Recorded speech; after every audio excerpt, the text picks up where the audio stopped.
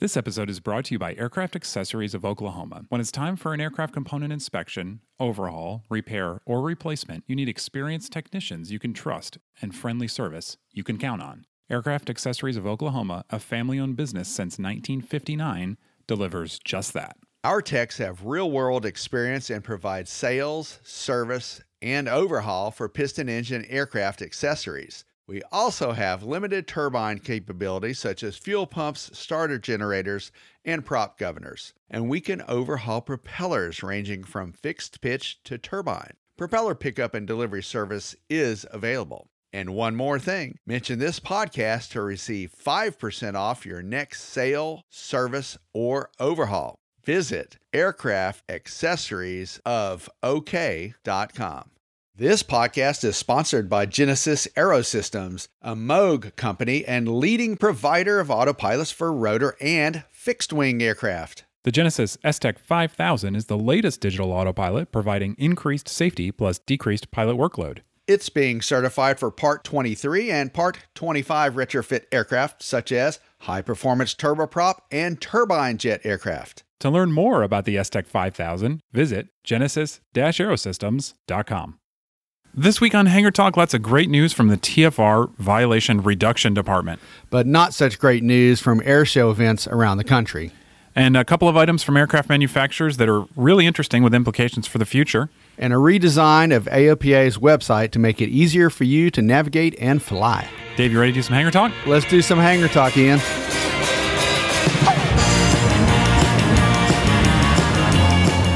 All right, so leading right off, our number 5 story. This is something we don't hear often. In fact, it's been plateaued for many years, a big reduction in TFR violations. That's right, Ian. Since 2009, TFR violations have dropped by about 50%, and AOPA is getting some kudos and a tip of the cap from NORAD. So why do they think we've helped? Do they say? Well, you know, put me on the spot for that one, Ian. But I think one reason might be that a lot more people are aware of the TFR restrictions, and certainly they're all graphically depicted on our own AOPA website. And I think pilots are reading up a little bit more on that, and they're doing their homework before they fly. What do you think? Yeah, I agree. I mean, I think it's taken a few years for us to catch up in terms of information and finding where this stuff is and getting it just as a habit to make sure that we check these things prior to flying. And also, you know, the president's traveled less than President Bush ever did. That's true. Obama has traveled less in the past 8 years, but as election season cranks up even a little bit more, we need to be very aware of these elected officials and the folks running for election, you know, traveling, and a lot of times they use GA throughout the country too. Yeah, that's true. And so they come to smaller airports. And I know the folks at NORAD who have responsibility for patrolling these TFRs. They've done a great job with outreach. They're at all our fly-ins, and they really feel like they want to be sort of education partners, making sure that we're aware of these before we go flying. You're right. And in fact, Admiral William Gortney, he's the outgoing NORAD commander, and he thanked AOPA and Mark Baker for the association's successful efforts to reduce the TFR violation numbers. Yeah, that's great. So I guess moral of the story is we're in the right direction on those TFR violations, but keep checking before you fly and keep an eye out for them. Yeah, I always do that myself. It's a typical routine for me before I go flying is to go to the website, check the TFRs. I look at them graphically for regionally, and then I hone in and zero in on exactly where I'm going to go, because you never know, and it's always good to get a great briefing before you take off in case something pops up. Yeah, absolutely, absolutely. So. Another thing with briefing, you know, we talk about it's one thing we do for safety, and not such good news there lately, unfortunately. Lots of accidents from different types of GA flying, air shows, non-air shows that have made the news. That's right, Ian. I'm sad to report that just yesterday we had the Thunderbirds and the Blue Angels both having crashes on the same day. These are two high-profile military demonstration teams, and the pilots are at the top of their games, no doubt. Yeah, it's sad to hear. It is. And one of them occurred right after an Air Force salute at the Air Force Academy, and the graduation ceremony was attended by President Obama. The pilot ejected successfully from a Thunderbird aircraft and was not hurt. However, across the country in Nashville, Tennessee, a different story. One of the Blue Angels preparing for that weekend's Tennessee Air Show was killed when that airplane crashed right after takeoff near the Smyrna airport. Yeah, that's terrible. And I'm sure by the time that folks listen to this, we'll have more details. But as it is now, it seems like the F-16 pilot, I guess they're saying preliminarily maybe had an engine failure, but they're not saying much about the Blue Angels jet. You're right. And the Thunderbird pilot, they had just done this echelon flyover, and that's when all the graduates throw their caps in the air, and the wire services were there, and they visually documented that. But about 5 miles later, that plane came down. But what the story that I wrote and what I read online elsewhere was that the pilot had already configured the plane for landing. So I guess it was a little bit lower and a little bit slower, and that was quite successful, and that is a testament to how much training they do. Yeah, that's true. But unfortunately, a couple others that we've seen. One I know you tracked from your old hood and down there in Atlanta. I did at the DeKalb Peachtree Airport's open house, and this is an event that brings a lot of community members to the General Aviation Airport in Atlanta, and that particular airport, PDK, is known as the second busiest airport in Georgia. They have an open house. Families are there. There's an air show. And unfortunately, there was a fatality there at the end of the air show, and that is still being investigated by the NTSB and others at this point. So we don't have much more to report on that. Yeah. And then today, actually, as we record this, George Perry, the senior vice president in charge of the Air Safety Institute, he's going up to Republic up in New York on Long Island because they've had a string of stuff since the beginning of the year. Most recently, this Warbird that crashed in the Hudson just over the weekend, and pilot lost there, unfortunately. Yeah, it was a P-47 Thunderbolt, right? And that's a World War II aircraft, a vintage aircraft. The pilot actually had a lot of experience flying those type aircrafts, and I want to say it was from the museum out in Farmingdale. Yeah, I think that's true. It's there's rumors that there was a photo shoot or something going on, and who knows? I mean, they'll find out. But I know George's message is just going to be, like we do in a lot of these cases, that the safety outreach is there. You got to think about what you're doing because these things matter and people pay attention. And the Hudson in particular, have you flown that corridor before? I haven't flown the corridor, but I don't know if you recall, a couple of weeks ago, I was on the Hudson with America's Cup sailing boats. That is a treacherous strip of water. Yeah, it is, and it's a really cool thing to do at least once, and I feel like everybody should try it at least once. But by the time you're done, you look back and you think, man, if something happens, you're going to get wet because there's just no place to go down there, and you are right down along with the buildings, and it's yeah, I don't know. It's nice to do and nice to see, but I don't know if I do it regularly. Let's put it that way. Were you a little tense before you started that flight, and how much preparation did you do for that? Yeah, I mean, I've done it a couple times for different reasons, and it's not terribly hard, honestly. I mean, they've cut out the Class B to make a really nice path for people who need to go north-south. You just follow a couple of basic procedures, including communicating on a common frequency and doing position reports and that sort of thing. And so it does take some prep. But if you're used to flying in busy airspace, it's really not that difficult. It's just this idea of emergency landing sites along the way. They are limited, and so I think people need to consider that before they do it. True, there's not much out there to land on. And the other thing that I did notice, one day when I was on the water, there was very, very little wind and a low ceiling. The next day, it was super high winds, really finicky, really tricky. And for pilots, you do have to keep that in mind because there also was another pretty high-profile Cirrus crash out in that area several years ago involving a baseball player. Yeah, that's right. So, well, in terms of safety, obviously the FAA is charged with that, and so they're always thinking about ways they can increase safety. And something that they've thought about, actually from an industry participation standpoint, came together, and we've got these new airman certification standards. And of course, this is all about trying to better the testing process for making pilots and hopefully increasing safety. And AOPA was a part of that. They co-chaired the group that helped come up with the standards. And so this is all new. And if you're taking a flight test or if you're thinking about going for a new certificate or rating, this is the way it's going to be from now on. The PTS is dead. So we need to really retrain our own thought processes, and when we're doing our reviews every couple of years, and when we're flying with instructors, we need to coach ourselves with some of the new terminology. We need to probably grab some of the new syllabi that are available online. In fact, several are available for free downloads. Yeah, that's true. That's absolutely true. So the I would say the knowledge test is what actually started this whole ACS. They call it the ACS process, and that was to make a standard for the knowledge test to improve the knowledge test. But now they've got this the PTS. It includes, I would say, a more comprehensive view of a pilot. So the PTS, which went into a lot of just very specific skill-based stuff, right? So it was like steep turns are 45 degrees and 100 feet plus or minus. Yeah. The PTS includes all these knowledge things and risk factors.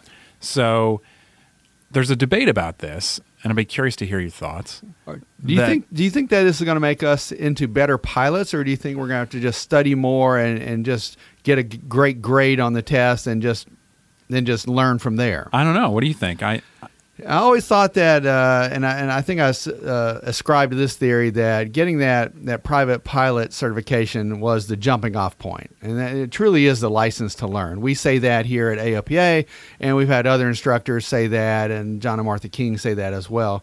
I think that's for real. I think you know that's your good basic starting point. And then after that, it's a little bit more seat of the pants, learn and while you're doing it kind of a thing. It's hard. I mean, it's kind of hard. People that don't grow up in a real busy airspace have a little trouble talking to controllers. Mm-hmm. I don't have that problem. I learned how to fly in Atlanta. It was pretty busy. Yeah, right.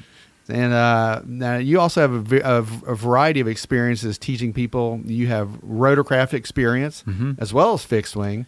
And how do you think your students are going to grab onto this? Yeah, it's a good question. I think in a lot of ways it just sort of organizes stuff that was already there. They make the point, those that were on the industry group, that the beginning of the PTS, I don't know if you remember, had the special emphasis areas. This is stuff like land and hold short, right?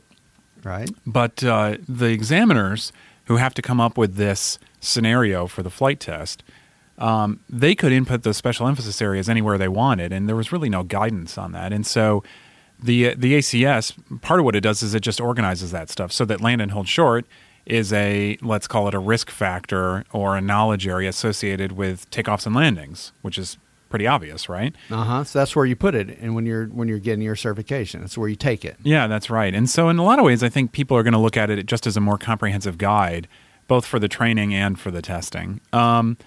They did test it. They did some sample groups, and they put people through check rides using the ACS, and they say it won't take any longer, and that necessarily it's not different as much as it is just putting sort of pen to paper and making sure that everyone's under the same standard. So I don't know. It's more organized, is what you're saying. It's got a definitely a little bit better flow, a little bit more modern. Probably takes in consideration some of our modern technology. Yes, absolutely. Yeah, and in fact, that's a great point because like I said, the knowledge test is what started this, and as part of that, immediately they threw out all these just terrible knowledge test questions like, "What's the height of blowing sand?" And what about volcanic ash? That's always a good one. Yeah, right. I mean, all these sort of gotcha questions, they're gone.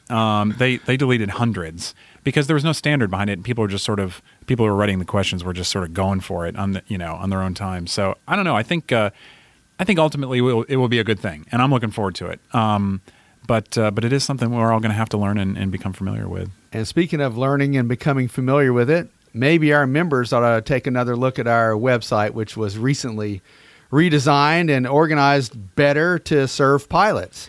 Have you? What are your experiences with our new website, Ian? You and I have lived that dream for the past few weeks. Yeah, we have. I mean, look, as somebody who gets to, I guess, write stories and work with people who take photos, I think it's great because it shows that stuff off so much better. You get these nice full frame photos and I think the stories are a little easier to read, and the content is really nice and prominent. And so, from that respect, I think it's great. We do a good job with our photography and with our articles, very newsy. And I think that the association wanted our pilot members to have an easier time planning their flights. That's right. Experiencing the joy of flight, learning about where to go fly, and these are all easily accessible now with vertical drop downs. Right? There's one for Go Fly that has everything you know about going to fly. Yeah, all the planning stuff. And then our one that's near and dear to our hearts are the news and media column. And that section is our one-stop shop for photography, videography Yep. for ALTW, our weekly TV news program, plus our stories that we write on spot news events and things that are coming up. And we highlight different aviation events around the country and cool people and schools. Yep. All that stuff. That's right. And that's the key into the magazines and all of our content. And following up on that, we have a training and safety drop down, which is very helpful for all of our AOPA Air Safety Institute and Pilot Information Center information, Yep. which is just a cool thing to do. If our members haven't really taken some of those quizzes, let me tell you, it's taxing. I like it. There was an They're IFR fun. quiz up yesterday, and I failed it miserably, but that's okay. I'm an IFR student. So Hey, I'm there you go. allowed. You had an excuse. That's right. Right. We've got another drop down for community, and that's where you can share your love of aviation and find out about cool aviation events in your own neighborhood. And then, of course, our advocacy function, which is another drop down on the homepage there. And that's really where you can get the latest information up to date from Washington as well as state legislatures around the country. Yeah. And, I think as part of the value of the membership, we always have support there and able to help folks, whether it's, joining and renewing or magazine issues or advocacy things that they want to express or whatever. But that extends to the website. So if you're trying out the new site and maybe you can't find something that is there and you need help, it's like all you got to do is pick up the phone or send an email and we'll direct you right to it. I have done that myself as a member even before I got here. I used that 800 number. I called up here, talked to the Pilot Information Center. They were extremely helpful, very knowledgeable. And there's hundreds of years of experience there that really goes a long way. Yeah, that's right. All right, so top couple of stories are about aircraft manufacturers. We're going to talk first about Air Tractor and an interesting, I would say, acquisition that they made recently. Those guys are known for their agricultural airplanes, and so they have now entered the UAV market by buying a company called Hangar 78 UAV, and they make a model called the Yield Defender. What do you think about that? Well, let's see. So if I'm an ag pilot and I see that Air Tractor, one of the tried and true brands in ag aviation, has bought that, am I worried about my job? I don't know. What do you think? Well, I think there is a case to be made that you probably should not be worried about your job, Ian. And I think that there's no way that the UAVs can hold like 800 gallons of spray material at this point. Yeah, I agree. I mean, I think there's a complement there. UAVs can go out in advance of the aircraft. I should say the manned aircraft, right? And do field surveys and decide exactly where it is they have to spray. I mean, the ag industry is incredibly technologically advanced, I think far beyond what most people realize. I was surprised to find that out. My buddy in Atlanta does a little bit of that in South Georgia, and Leonard Harris, and he was telling me about GPS and coordinates, and this is even before GPS was cool. Yeah, right. It's amazing stuff. And so I think this is just another tool for them. It's a way to complement it. And for Air Tractor, it's a way to diversify. So, okay, another question for you. The guy who flies the drone, is he a pilot or is she a pilot? I'm going to say at this point they need to be a pilot. Yeah. And I've had a couple of my friends ask me about that because they're interested in photography. And that's one of the key points right now that this very well might change in the next month or so. But right now, I would classify them as a pilot. And I really think what might be lacking, Ian, is that as a pilot, you and I have pre-flight checklists that we do, not to just to our aircraft, but for ourselves also to make sure I am safe, if you remember that. But I think you need to do those pre-flight checklists. We don't want to have people getting hurt accidentally. And the little aircraft, they could actually be bigger aircraft that are UAVs, but that could hurt somebody if you're not careful and if you really don't have that safety aspect embedded in your brain like a pilot does. Yeah, I agree. I mean, I think especially when you get to a certain weight or application or however you want to classify it, I mean, to me, it's like whether there's a person actually on board the aircraft or not, the person manipulating, I mean, they're a pilot. They have to operate in the airspace. They got to know what they're doing. They have to they have to learn kind of the rules that all of us do. And so, yeah, I think absolutely those people are going to be pilots. I think that you just brought up a really interesting point about airspace. And we do have to share the airspace with a variety of different aircraft, even right now. Yeah. And there's the alphabet soup of airspace for pilots to remember. But with the UAVs, we gotta be even more aware. I think even when we're operating at low altitudes for takeoff and for landing in general aviation aircraft and rotorcraft, we need to be very aware that there might be other people sharing our airspace that don't know the regulations. Yeah. They might not be as conscientious as we are. Yeah, and that's hopefully going to change over the next couple of years as they come into the community. But I agree. I definitely agree. Have you heard much about the modeling industry, the RC model flyers, and how they're dealing with UAVs?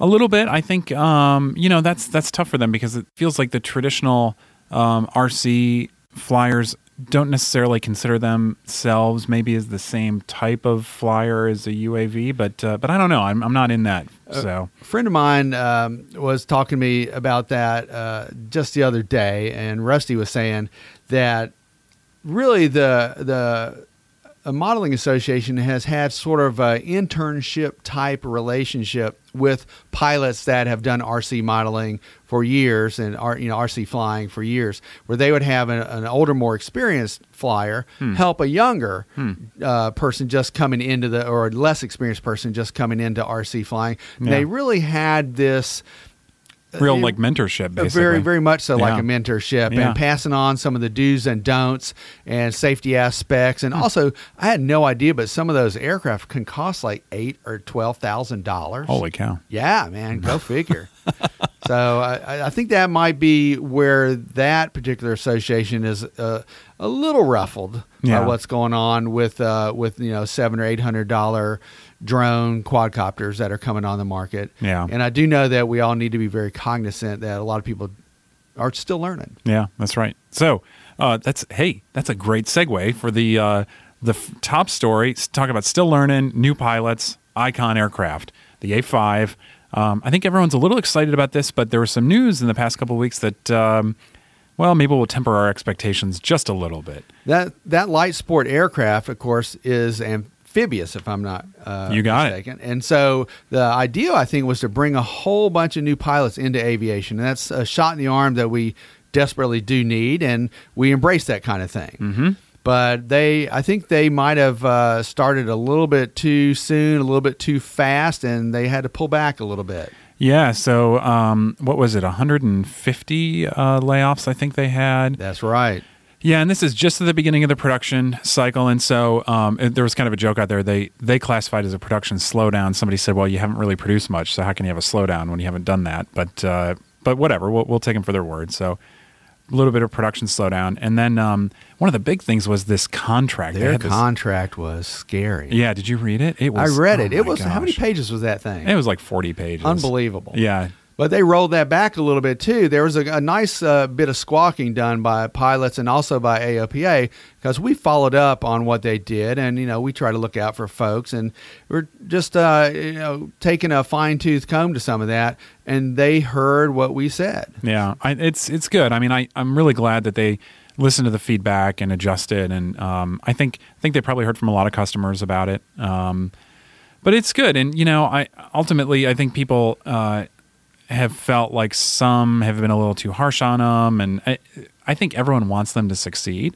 New airplane is a great thing.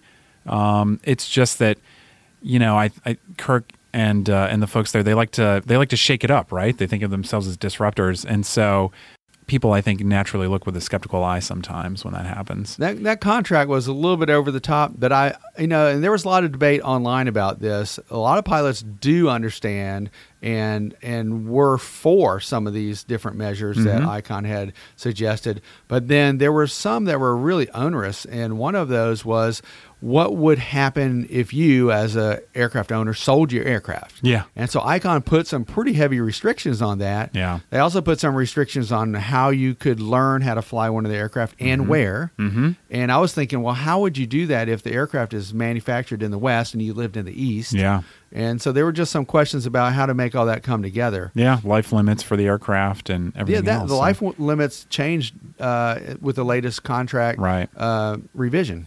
That's right. That's right. Which I think was a good thing. I mean, the helicopter industry is used to life limits and some higher NGA stuff. But for most people buying a 2-seat LSA, it's like the idea of a life limit is completely foreign. So it is. And you and I were talking about rotor blades and the life limits on some of those the other day, because you used to have a rotor blade in your office there on display. An chopped up one, yeah. Yeah, so I was very curious about the life limits on that Icon. It's a sexy looking airplane, and I do think that people will jump to that, and it would be great to have more people embrace aviation, and it just be fun. But you still have to learn how to fly. Yep. You still have to learn some of these new standards that you just mentioned a few seconds ago. Yep. So there's a lot more to it, but hopefully they're lowering the entry and making it easier for people to jump on board. Yeah, and people are definitely excited.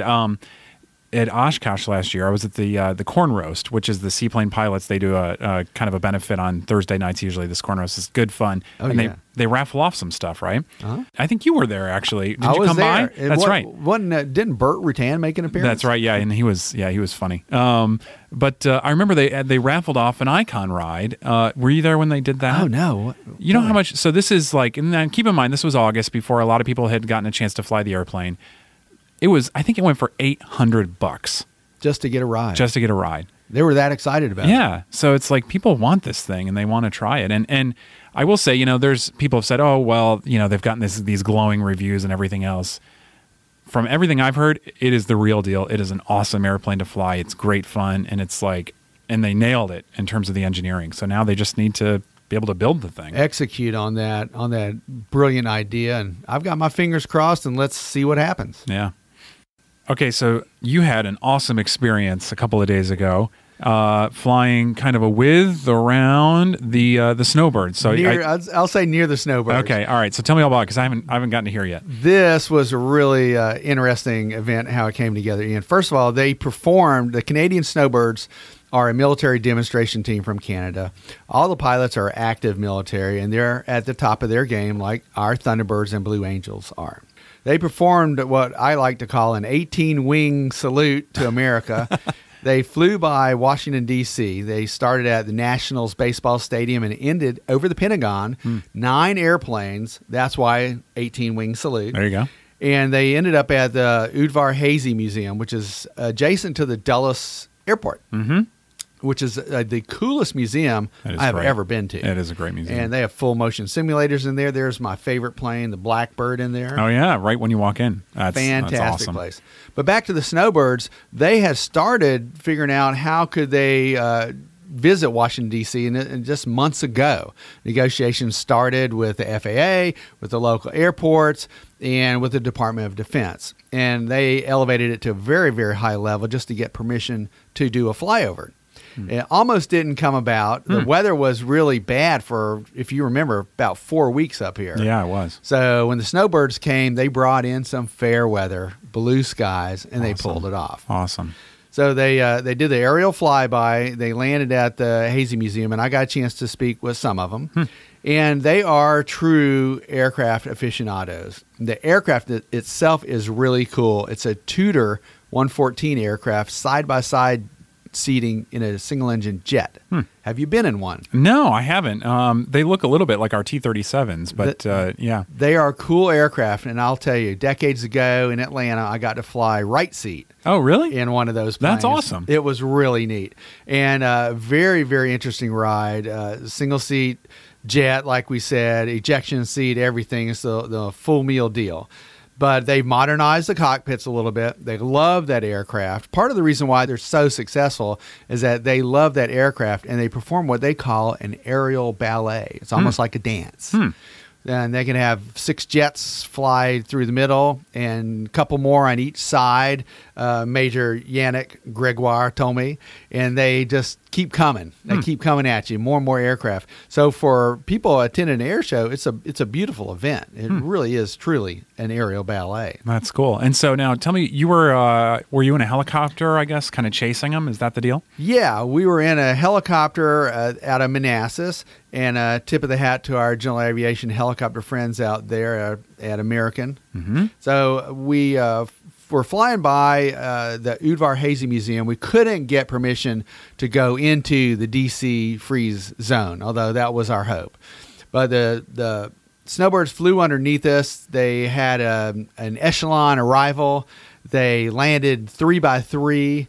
And it was spectacular, even from a helicopter just half a mile away or so. Yeah, that's awesome. So were there lots of jokes about like the Canadians invading and all that kind of stuff? You think? What you mean, There were actually, I asked Major Gregoire about it, and he said he was the lead pilot. He was number one. Okay. And so he got a chance to look down. All the other pilots had to look at him. Yeah, right. Because when you're in formation, that's what you do. Yeah. So he said that all he had to do, he did all his homework ahead of time, and he could enjoy the sights, the Washington Mall, the Monument, Jefferson. He took it all in. And he said that he could see that people down below had filled the streets. Oh, wow. Now, I asked him, could he see if they were looking up? Yeah, right. So I was figuring they were. Maybe it's just a daytime DC thing, yeah. Right. They were trailing their smoke, and indeed, actually, people on the ground were, in fact, looking up. Uh-huh. So it attracted a lot of attention. It was right before the Memorial Day weekend, so the timing was really good. Yeah, that's cool. That's really cool. You know what I think? I think that they just wanted to come here so they could go to the museum. So they made it all happen. It's worth it. I mean, I would, if, maybe they do, but if I was going to say, if Canada had a museum as good as Udvar Hazy, I would go up there and check it out because it is a good museum. So. It really is good. And folks traveling to the Washington, D.C. area, they really ought to spend some time there and check it out. Anyone that's an aviation buff would enjoy it. Yeah. And the full motion simulators in there, even when my daughter was like 5 years old, we went to one of those full motion sims and she just loved it. Yeah, that's cool. Yeah. That's great. So, Dave, our guest this week, I got a chance to, I work with him all the time, but I got the chance to actually talk to, for a long time, Barry Schiff. Barry Schiff is someone I've looked up to and have read his material for decades, really. Mm-hmm. And I think he's flown how many thousands of aircraft? Hundreds of airplanes. And yeah, we should say aircraft because he likes to fly them all. So we had a really broad conversation about kind of his life, what aircraft he's loved, maybe not loved so much. He's had a fascinating career, both for the airlines and then flying all kinds of cool GA stuff. So we had a really good talk. Are we going to talk to him further about that and pick his brain and see what his favorite aircraft were and maybe find out what he's going to write for us in the next couple of weeks? Yeah, there you go. Yeah, so we'll talk. We'll be teasers for what you'll see coming up over the next couple of months. And he's got some pretty high-profile aviation friends as well. Yeah, he does. In fact, yeah, he's gotten lots of interesting interviews for us just actually by hanging out at the airport. It's amazing who you meet hanging out at the airport. There you go.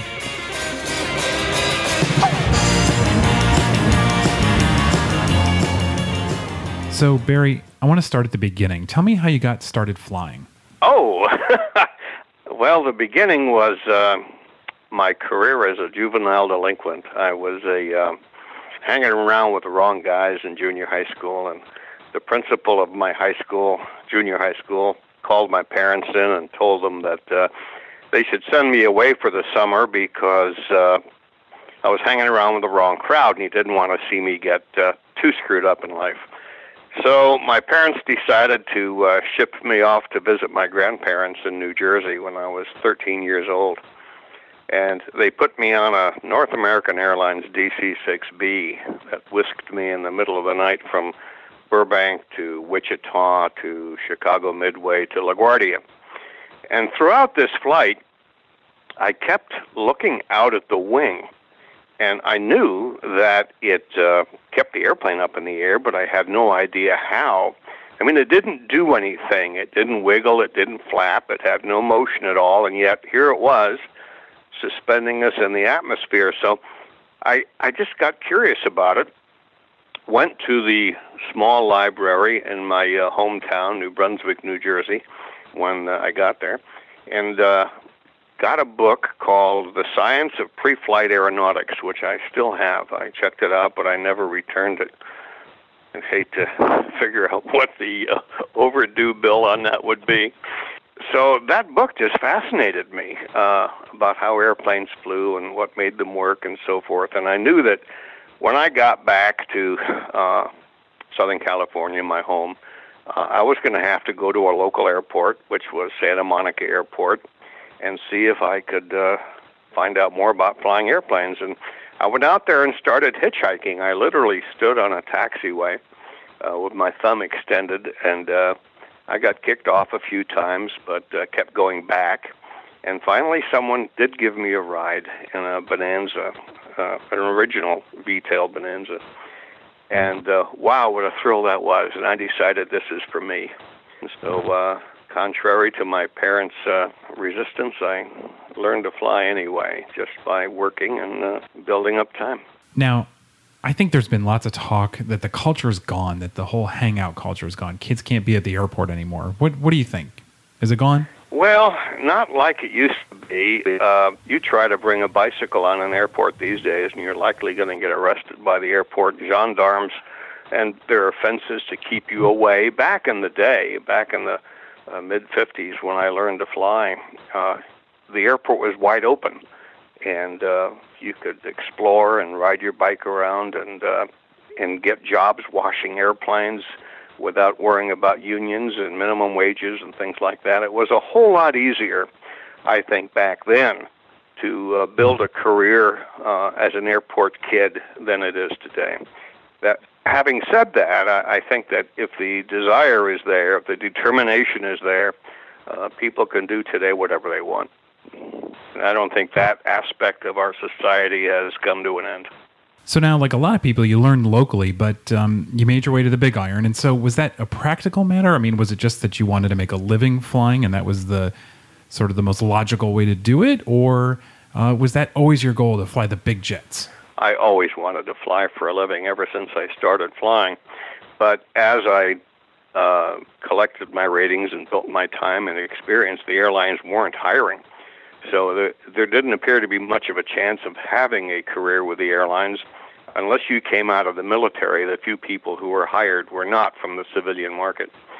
So I stayed in aviation as a youngster. I actually began my own aviation publishing company back in 1959 when I was 21 years old. It was somewhat successful. It was purchased from me by Jeppesen. They bought my company. They thought it was at least good enough for that. More I found out later to get rid of me than anything else. And about that time, as luck would have it, the airlines began to hire. And boy, they began to hire with a vengeance. And I decided, here's my opportunity. And I put in applications for various airlines and got immediately hired by TWA. The next 34 years spoke for themselves. Yeah, great. So what did you start on? What airplane? I started on the Connie as a first officer, and I was there for about 5 or 6 months. And the expansion was so rapid because they were hiring so many people in that era that I became qualified on the 707 shortly thereafter. As a matter of fact, I was really lucky, and luck and being in the right place at the right time has more to do with it than anything else. I got checked out as a captain at TWA after only having been there for 4 years, and never looked back. It was had an incredible career, and guys who were perhaps even more qualified than me might have gotten hired a couple of years later and had much lower seniority positions, and they never had that kind of progress on the list. So it was really lucky, and I thank my stars. Yeah, wow. Luck really does have something to do with it, I guess. So from the 707, you moved up from there, right? Yeah, well, I flew pretty much everything TWA had, 747, 757, 767, but my favorite airplane was the Lockheed 1011. I thought it was the finest machine that had ever been built to fly.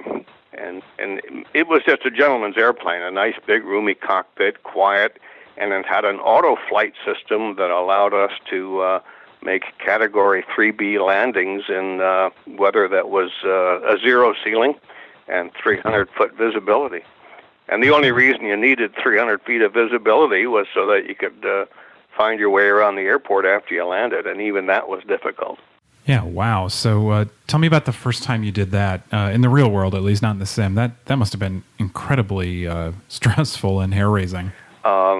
It was not so much hairy at all, because we had done it in the simulator so many times that you knew exactly what was going on, and you just knew that you could rely on the system, and you knew what you could do if something went wrong. There was always a way out that was not particularly challenging. You just could just punch out and go.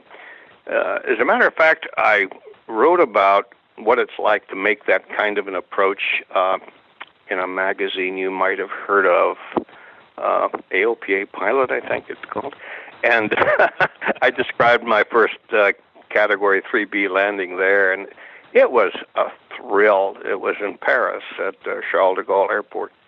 And the weather was as advertised, 0 ceiling, 300-foot visibility. And we never saw the ground or any part of the ground until after the main gear touched and the nose started to come down, and then you could see a few of the centerline lights. It was just like a movie, just like in the simulator. It was perfect. Wow, that's incredible. It must have been quite exciting. So, I think one thing that sets you apart, Barry, is that a lot of people, they get the airline job, they fly so much, it becomes, a job. They get up, they go to work, they fly, they come home, and they really they lose the passion of general aviation, they lose hold of it. But you never have. You've always stayed with it. Why is that, and what has it meant to you? Well, there are different kinds of airline pilots. There are those who become airline pilots because it's a job that pays well and has good working conditions, and it's just a job to them. But I would say a large percentage of airline pilots really love to fly. And for people like that, and I was certainly one of them, going to work was a joy. I mean, I could not wait to get on a flight to go to Honolulu and have dinner and a Mai Tai over there and back the next day. What's better than that? It was a joy to fly these marvelous airplanes. But it wasn't as free and as refreshing as flying a general aviation airplane. There you can do whatever you want to do in many ways that you can't do on a jetliner. So you didn't have the discipline to worry about. You could go where you wanted to go, not where the airline told you to go. And general aviation has always been my first love. Today, I feel much the same way about it. Put me in an Aeronca Champ, and I'm happy as a lark. Anything that flies, I'll take it. So even after all these years, after that first trip when you were a kid to the East Coast, you haven't lost that passion or interest in flying, really? No, not at all. I'm aging now. I'm just about to turn 78, and I still love it as much now. I'm still as enamored with flying light airplanes as I ever have been, and I like to present myself with new challenges. I love to fly airplanes I have never flown before. One, because it's challenging. Two, because it's educational. And three, because you guys let me write about it. And I love to do that. It's one of my great joys in life. So what is it? I mean, a lot of people, they might get, maxed out or maybe a little tired of flying or kind of lose the energy. I mean, obviously challenge is one thing that keeps us going, but what about you? I mean, what's kept you so involved for so long? Well, I don't know. I guess it varies from person to person. To me, it's been a part of my identity. And to not fly and to not enjoy it is something I can't imagine. If people feel maxed out about flying and they're getting bored by it, maybe it's time for them to quit or set for themselves new challenges, new things to do. I notice there are people who like to touch down in every one of the 48 states and set forth that as a challenge, or fly around the perimeter of the United States, or fly to so many different airports over a period of time. But you have to have the incentive. You have to have the desire to want to do these things. There are a lot of challenges in general aviation that you can set for yourself and enjoy them. I can't imagine getting maxed out on board. That's something that's not in my vocabulary. So what sustained you over the years? I mean, what about some of your best flights, your most memorable flights? Well, gosh, there have been too many best flights. And I guess, you look upon the hallmark flights, the landmark flights, your first solo and getting your licenses and getting checked out in different airplanes. And, of course, the first time I flew as an airline captain, my first flight where they actually let me solo the airplane with a crew, that was pretty remarkable because here was this general aviation airport brat, and that's what I was, who, got weaned from Aeronca champs, being given a Boeing 727 jetliner. And here I was for the first time going without an instructor and without another captain. That was a thrill. And I just could not believe they let me do that. I kept pinching myself. As a matter of fact, I remember the first flight, I was sitting at the gate at Los Angeles getting ready for departure, and the mechanic came into the cockpit. He's behind me. I guess he brought up the logbook for the airplane that had just been signed off, and he calls out, he says, "Hey, skipper!" And, I just kept going about my business, and then with a little more insistence, he says, "Hey, skipper!" And then I finally realized he's talking to me. I'm the captain. I could not believe I was the captain of a jetliner.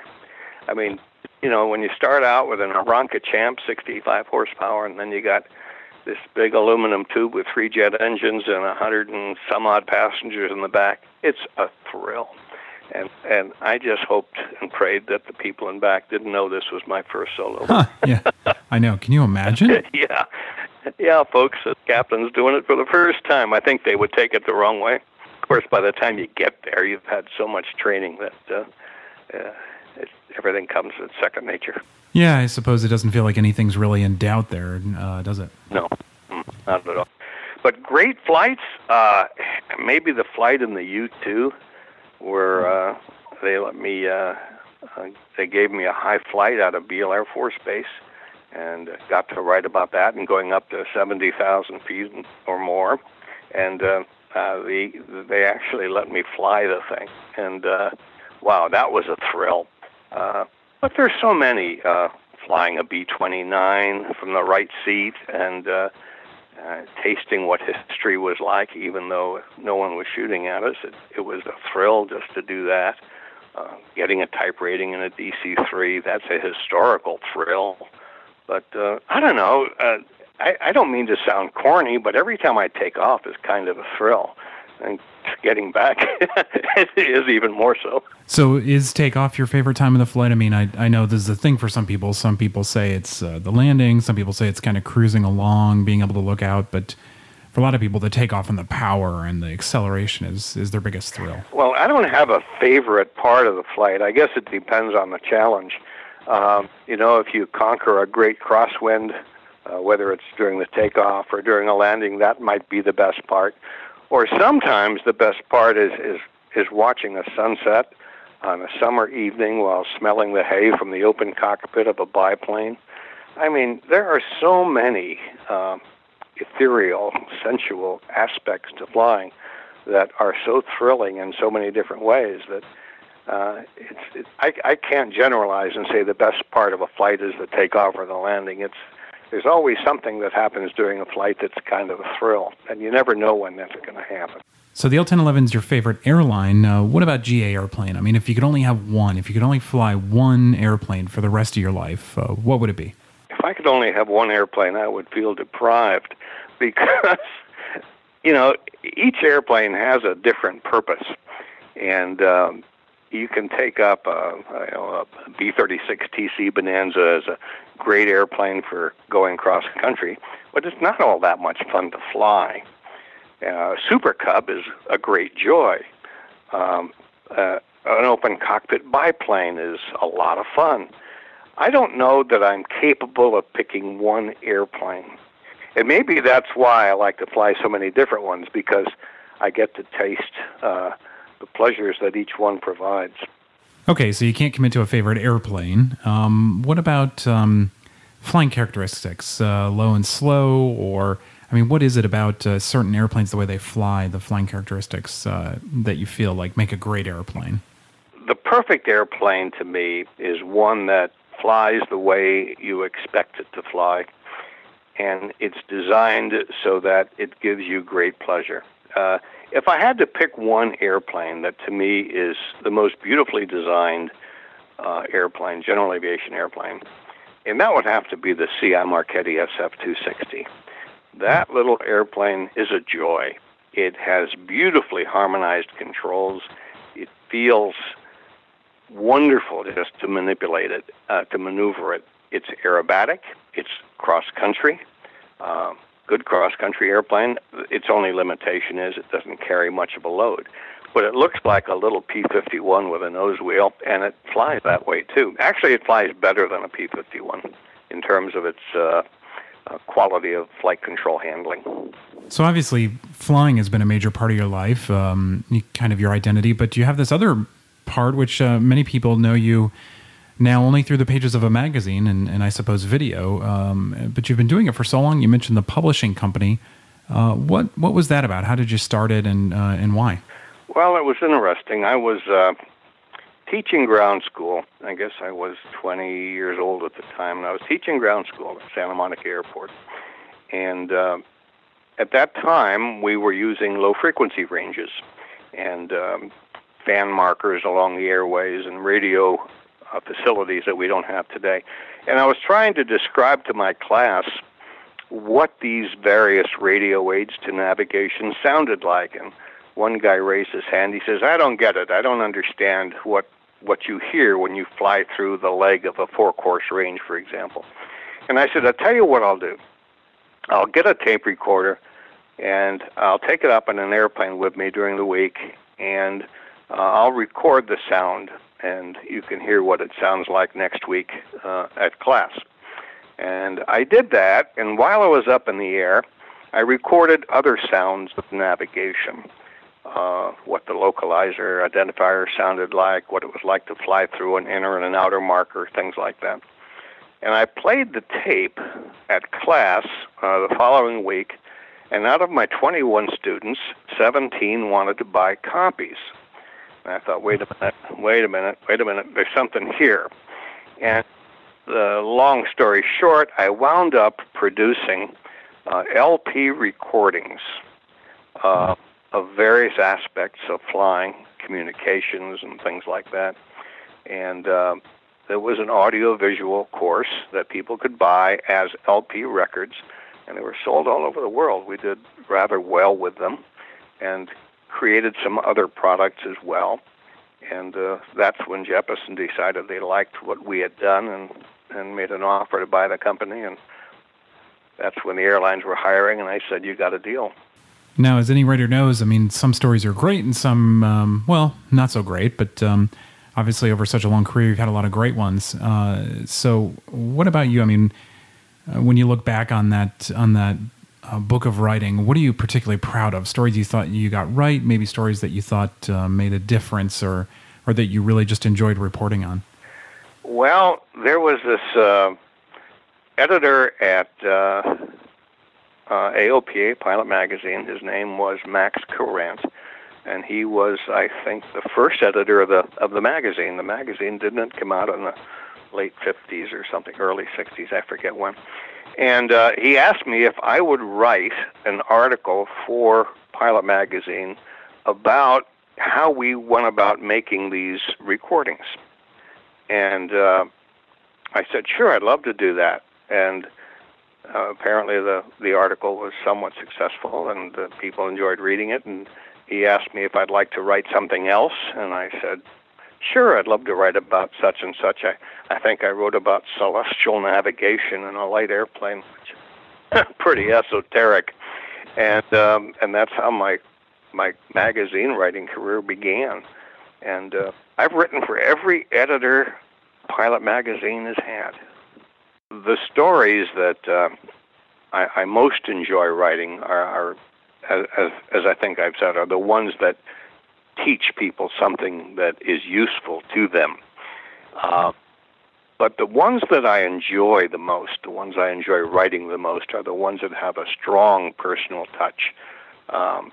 For example, most recently is I wrote about how we recently lost our dog, Wojciech, a little Havanese dog, and how I tried to fly the next day and simply realized that I was in no emotional state to turn the key of the ignition on an airplane, and I decided to cancel the flight and go home. And when I can write something that is emotional, impactful, and still teaches a lesson of safety of flight, then I know I've done something well. And I didn't expect this to get the kind of reaction that it did, but I've gotten more than 100 emails about that particular column, about how we had to put our little boy to sleep. It was emotional, and yet it also spoke of a lesson that we could all abide by. Yeah, wow. It's well, so other family members, the pets. I mean, that's always a great subject for a columnist, and I know you do that occasionally, especially with your son. Well, yeah, I could not be prouder of Brian, who I taught to fly, started to teach him to fly when he was 14 years old, and he has developed the same enthusiasm for aviation that I had, and not because I wanted him to, but because he just felt the same things that I did.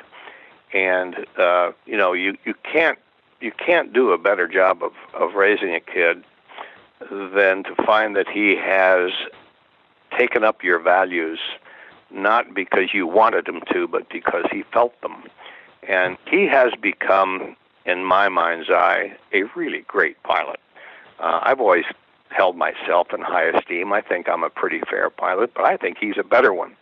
I've always felt that I'm a good teacher, and I think he's a better one. So I'm really proud of him, and he teaches me at times, and that's a great feeling, and I've written about that.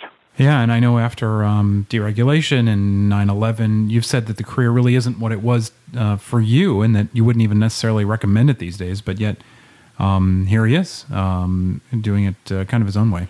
Well, he has earned his position. He has gone through a lot of difficult times because the airlines are not what they used to be. And he has to put up with a lot of things that I did not have to put up with. The airlines are not as glamorous and glorious as they used to be. But if you love to fly an airplane, I can't think of a better thing to do. So Barry, for your time today and for all your writing that you've given AOPA members over the years, thank you. Thanks for the time. Oh, my pleasure. Anytime.